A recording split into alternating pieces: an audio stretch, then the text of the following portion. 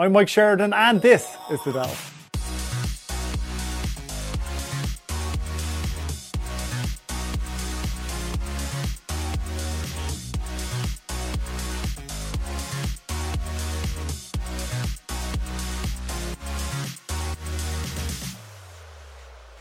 Hey, I'm Mike Sheridan, and you're very welcome to another episode of The Delve, brought to you by Spotlight Oral Care. Use the code DELVE25, and for the last time this season, get 25% off everything on site. This season wouldn't have been able to happen in the way that it's happened, certainly with the backdrop and the equipment we've been able to get as the season progressed, without the help of Spotlight Oral Care, who are an awesome Irish company and supported independent Irish content that wasn't necessarily just for Irish audiences. So hugely appreciative of everything they've done for this season and their support. So looking back at this season, I mean, it's been 10 episodes and or obviously 9 before today, and I'm really proud of some of the conversations. I say we because it's more than just me involved with the show. So Joe and my editor have been phenomenal with helping me and giving me tips and say let's adapt, do more of that or edits and stuff like that have been just so helpful. So it's not just me, but looking back over the conversations and the people I've spoken to this season, I'm really proud of the conversations that we've had. And today is no different. I'm wrapping this season, and we'll be back in a few weeks, but I'm wrapping this season with Mark Manson, who is the author of The Subtle Art of Not Giving a Fuck, one of the biggest selling books of, I got it, I don't know, last 20 years or something like that. Certainly one of the biggest selling non-fiction books. He tells me during the interview they sold something like 12 million copies, which, you know, I thought it was 9, which is the only reason we got to that number. He didn't just bring out, the book has sold this many copies. He wrote another book last year called Everything is Fucked, a book about hope, which is another phenomenal book. He also writes blogs on markmanson.net, and they're incredibly popular. He comes at things from a very, not pragmatic point of view, but he comes at things from a very easily accessible point of view, that his content is so funny, his writing is so funny, it's informative, it's really helpful, it's very well researched, and he's just a great guy. I watched so many interviews with him beforehand, and just seeing how he reacts to certain questions and stuff, and just chatting to him. He's just a really cool guy, really talented guy, and again, like extremely, extremely helpful.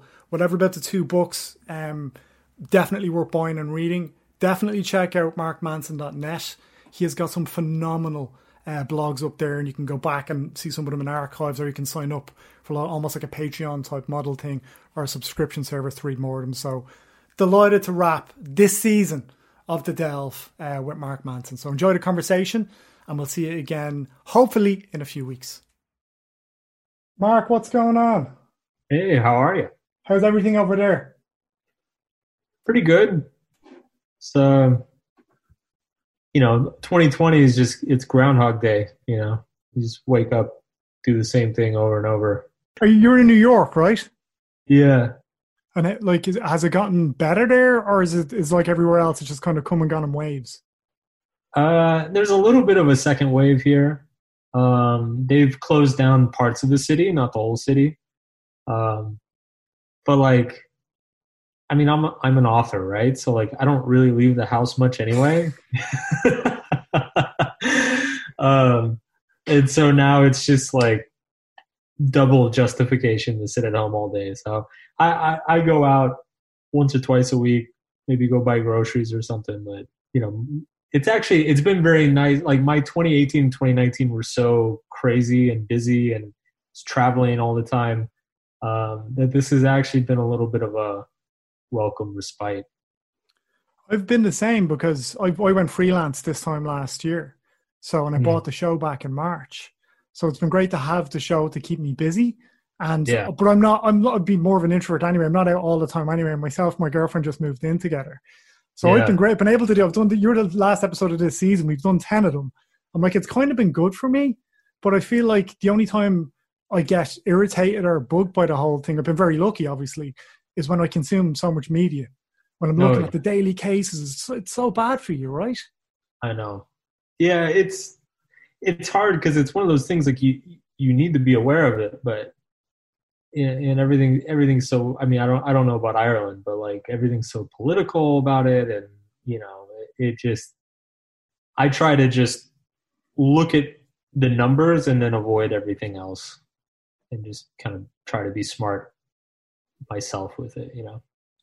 Have you noticed in terms of how people interact with you? Because I know you respond to emails with people getting onto that sign up for the site and sign up for the ebook. Has, you know, you've talked about cultural tipping points and stuff before. Have you noticed a difference in people? Are there more people emailing you now? Yeah, you know, it's funny. In the spring, you know, the website grew quite a bit, and then, you know, we have a paid membership. You know, membership exploded back in like April and May. Some of our best months ever, actually. And then it was funny. So I was getting a lot of emails. We were getting a lot of traffic, and then in the summer, it was really weird. Like people, it felt like people were angry. You know, I started getting a lot more, I guess you'd call it hate mail, but like, you know, people just lashing out, people just being upset about anything, you know? And it felt like there was a couple months there where it felt like anything I wrote, you know, I'd get like 36 really angry people responding to me. And eventually, you know, it took a while, but I kind of figured out, like, you know, it's like people are losing their jobs. They're losing, you know, they're getting kicked out of their houses. Like, it's, people are dying, you know, so there's a lot going on. And sometimes, you know, some jackass like me sending an email, hitting their inbox with an email, like that's the thing that sets them off. And it's like, it all comes out in my direction. So I kind of learned to not take that so personally. Everybody's going through a lot right now. But it's definitely been a weird year for sure. I mean, it's weird people lashing out at you over email, though, because you were saying that's kind of the more thoughtful response, because somebody has to sit down and, you know, articulate an email. It's not a tweet. It's not just an abusive comment. It's not an avatar, you know? Yeah. I mean, it's funny. I got rid of comments on my website like 5 or 6 years ago, because it was the only people who comment. Like, it was only the people with the worst things to say were the only ones who were willing to sit down and write a comment, and it was anonymous, and people could make up names and emails and stuff. So, you know, back then the idea was like, oh, people have to email me themselves, and they're accountable because I know who they are, I know what their name is, like all this stuff. And that all went out the window for a few months this year. People just did not care. They were just going to let me have it. And then it was funny too, because sometimes I'd respond and then, you know, the next day they'd reply and they'd be like, wow, I'm really sorry for sending that. I don't know why I sent that. That, you know, you're fine. Don't worry about it. I enjoy the YouTube is the most hilarious place in the world for me, because I had an interview go viral a couple of years ago, and it's a clip from the interviews with Jordan Peterson talking about Donald Trump. So you can imagine the crossover of comments that have coming in there, and it's like this double whammy of insanity. So every once in a while, I'll log back in, but I have a thick skin. I grew up on the north side of Dublin with 2 older brothers. But I can laugh at it, and that's the only kind of positive ever, really. Yeah, I mean, you get desensitized. You really do. It's just you start to learn too that most of it's not really about you. It's people have got their own stuff going on, and the internet is just an easy outlet for it. Yeah. So I was sent the first blog, The Subtle Art of Not Giving a Fuck, and then the same person who sent me the blog bought the book for me. I think just soon after the book came out. So what is it, like 9 million copies sold at this point? Worldwide, I think it's up over like 11 or 12. Jesus Christ. I know. I kind of just stopped counting this year. Like, that must be difficult to wrap your head around. It's like 2 or 3 million more than that. Yeah, it was on the bestseller list here in the States up until like about a month ago. So it was on the bestseller list for 4 years straight. I think it was number 1 in like 12 or 13 different countries. Yeah, at a certain point, I'm just like, I don't know what's going. Like, I joke in interviews a lot. I'm like, I'll take credit for the first million. You know, everything beyond that, I got lucky. I don't know what the hell's going on. I remember I've watched you saying in interviews as well, where you're like, you know, it's the book doing so well is obviously phenomenal, like one of the best-selling books of the noughts, but you didn't necessarily need the book to make a Yeah. living. You've been blogging since 2007, Yeah. 2007-ish. Yep. But and something that I thought was interesting as well, where you said you failed a couple of times with different blogs before you found one that worked. Oh yeah. Yeah. I mean, I started a number of websites and online businesses. I tried to do e-commerce and affiliate marketing, but it wasn't really until like 2011 that I felt like I kind of stumbled onto something that was working. So there was just a lot of flailing around and messing up and learning from the mistakes and stuff those first few years. Um, and yeah, it's funny because the book, it's actually really funny to look back and realize this. But I remember when I came to New York and I was doing pitch meetings with my agent, and I thought I was like hot, like, can I say shit? Yeah, you can say shit. I've cursed It's like not, 3 times. It's after the okay, watershed. It's good. fine. I mean, it's Ireland, right? I'm so Exactly. used to American media where like they freak out if you say anything. So yeah, I'm thinking I'm like hot shit. I've got this blog. It's got millions of readers. You know, I'm making like 6 figures or whatever. And I remember like very confidently telling my agent, I'm like, I don't need this book deal. Like, if they don't offer a certain amount of money, I'm not going to take it. And she kind of looked at me like, who the fuck are you? Like, I was like this cocky little 30-year-old. And it's so funny to look back on it now. I'm like, man, thank God I took a book deal. Well, it was funny because I know the views on the site went down, or on the blog went down in 2014, because I've edited a couple of publications here. And around that time in 2014, I was editing a big men's publication. And a lot of our driver of traffic just was kind of how it was at the time, was Facebook. So Yeah. Facebook do this algorithm change and everybody's gone to shit like 60%. So did that affect you negatively at the time, or did you just kick on? Facebook, we got hit. They did an update in 2016, I think April of 2016. That one affected us a lot. I would say my peak traffic was probably 2014, 2015. And then, it was around 2 million each month. And then by 2017, 2018, it had cut in half. It was around 1 million. And a lot of that was just Facebook stopped promoting. Facebook tried to go back to promoting people's friends and family members and things like that. So, now it's kind of come back, but it's because we've been focusing on Google a lot more the last couple of years. And you're still all against ads. You don't have ads on the site at all. Yeah. Early on, it was a kind of a moral stand. I mean, it still is kind of a moral stand. I honestly think the online ad business model is a large driver of all the problems that we kind of have with online media. It's that constant need for clicks. It drives a lot of the bad behavior in the news organizations and the blogs and things like that. So I kind of, just out of protest, have never done it. But it's just at this point too, I mean, the people are making less money than ever off of them. And so it's just financially at this point, I don't think I'll ever need it. And they're kind of talking about headlines and stuff. Have you still managed to avoid the more nefarious or clickbaity headlines? Because like I said, I've edited publications, so I know how it works. Yeah. And I know how click mining works, and that makes it worse for me, because I'm like, I know what they're doing and it's working on me. Yeah. It's, you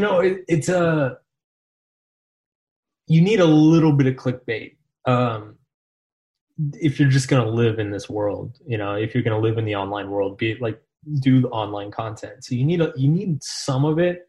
I try to do it in a way that is not like, doesn't offend the reader's intelligence, and also doesn't. I think the problem with clickbait is when you click on something and then the actual article is not what you clicked on at all. Like, the headline is not representative of what's actually in the article. So for me, the big thing is to stay true to the article, and to just not go over, like, don't be ridiculous and like insult people's intelligence. But like, you do need a little bit of hype and a little bit of excitement, whatever. It's just the name. It's unfortunately part of the game. Hey guys, sorry to interrupt the show. I just wanted to briefly tell you about our sponsor for this season of The Delve, Spotlight Oral Care, which is an Irish company founded by two Irish dentists. They're a sustainable company, they're an ethical company. So, long story short about me and my teeth, I had my teeth straightened a couple of years ago. It made me hyper aware of oral care in general. Spotlight Oral Care really recognise that and do products specific for people. So I've been using their men's teeth whitening strips for a couple of weeks now. I've found it fantastic. I've also been using, which is the crown and the jewel for me, the Sonic toothbrush, which is just a phenomenal product. It's got 3 different settings. It's got a 2-minute timer, so you're cleaning your teeth for 2 minutes. I'm using their sensitive toothpaste, and you're cleaning your teeth for 2 minutes, and it just switches off. You're like, okay, I've brushed my teeth for the sufficient amount of time. They've also given us a discount code of DELVE25. So if you use the code DELVE25, you'll get 25% off any Spotlight oral care products on their site. Back to the show. I think where we're kind of coming into now, and American politics resonates or reverberates over here so much too. Like Donald Trump has just become bigger than anything, and it's like the next few weeks or could be months, who knows, which is going to be even more insane. And the news networks, everybody makes more money because there's so much going on, and everybody's kind of hungry for the news or hungry for the information. Yeah, it's this is not an easy time to kind of break through the noise. Everybody is. It's almost like an addiction. Everybody's like addicted to the election news, and especially with how contentious everything is and how controversial Trump is and everything. It's not, it'll pass. A couple months. Well, hopefully a couple months it will pass. So look, this is where we're at. We're like, I mean, maybe we'll know the winner of the election after the election. I don't know.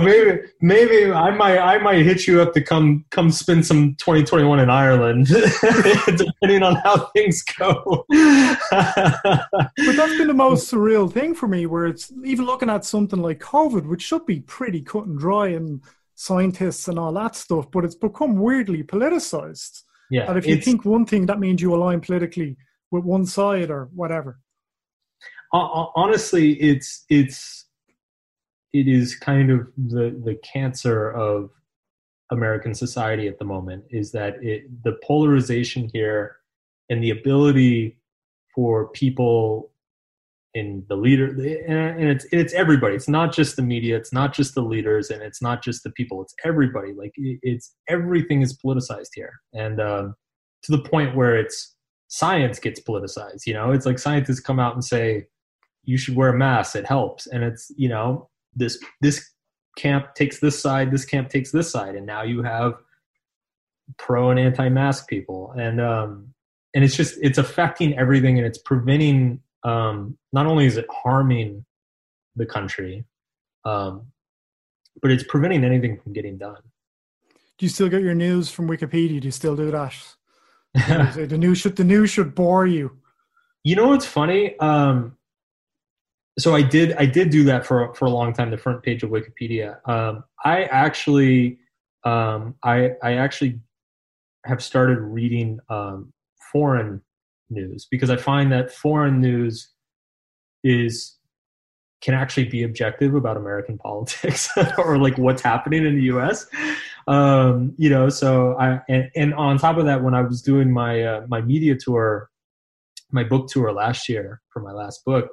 I did a lot of media in the UK and Australia and Canada, and I was super impressed with the journalists and how thoughtful they were and how much research they do. And so I'm like, shit, man, I'm going to start reading news from the UK about the US, and I've just found that like they tend to be more reasonable and more honest, I guess, about things.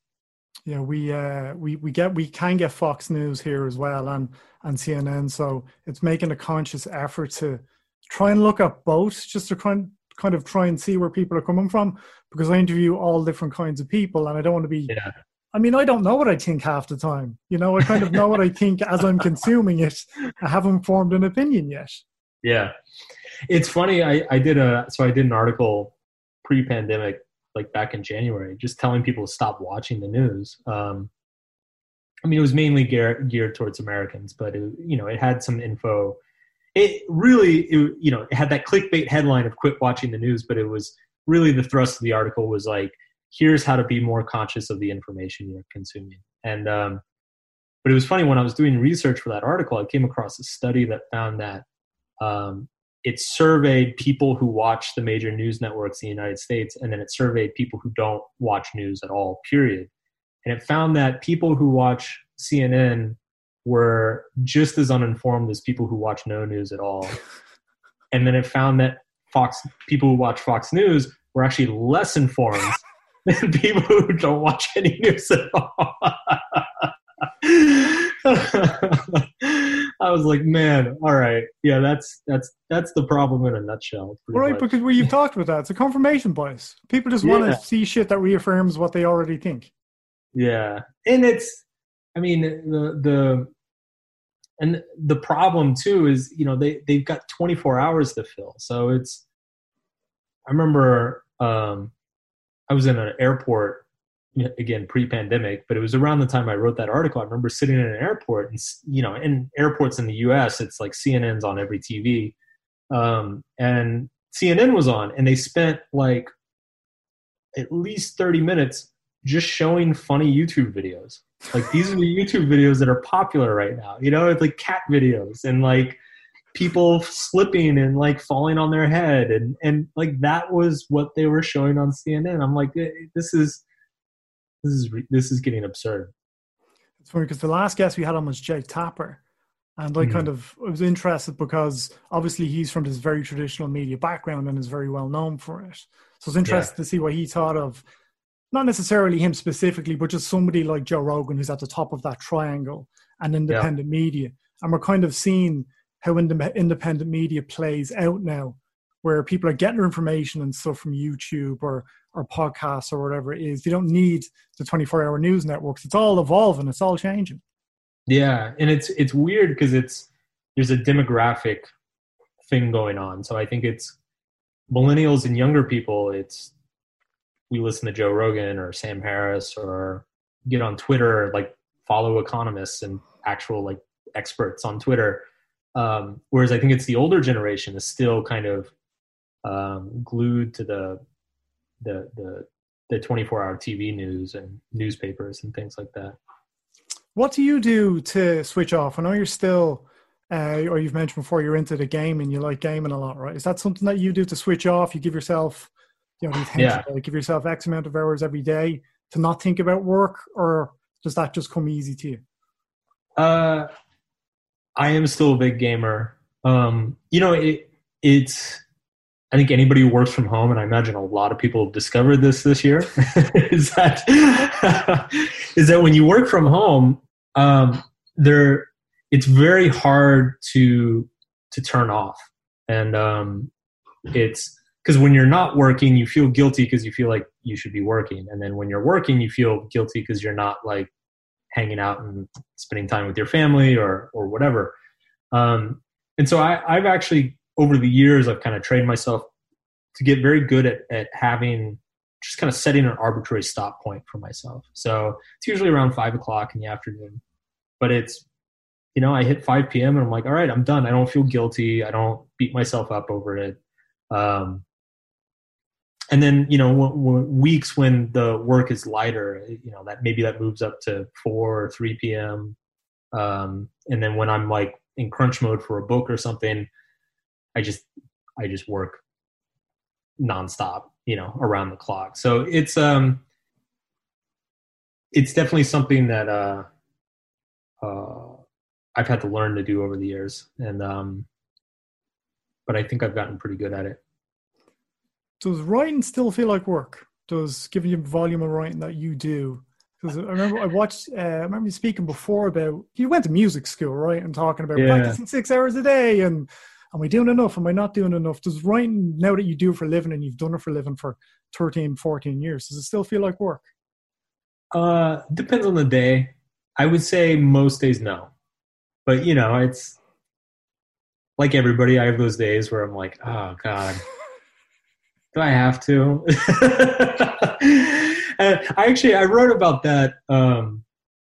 I had an article that was pretty popular a number of years ago about like finding your passion or whatever. And like I said in that article, I'm like, look, guys, like even I I currently have my dream job. Like I am living my dream job right now, and I still don't want to do this shit like 30% of the time.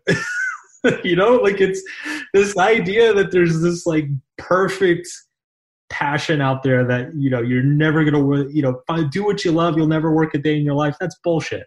It's like, I still got to do my taxes and my accounts, and I got to like, you know, get on calls with lawyers and stuff. And sometimes I'm working on an article or a newsletter that the topic's not that fun to write about, but I think it's, you know, it's important, so it's worth it. So I do it anyway. You know, it's, you never completely escape the grind of things.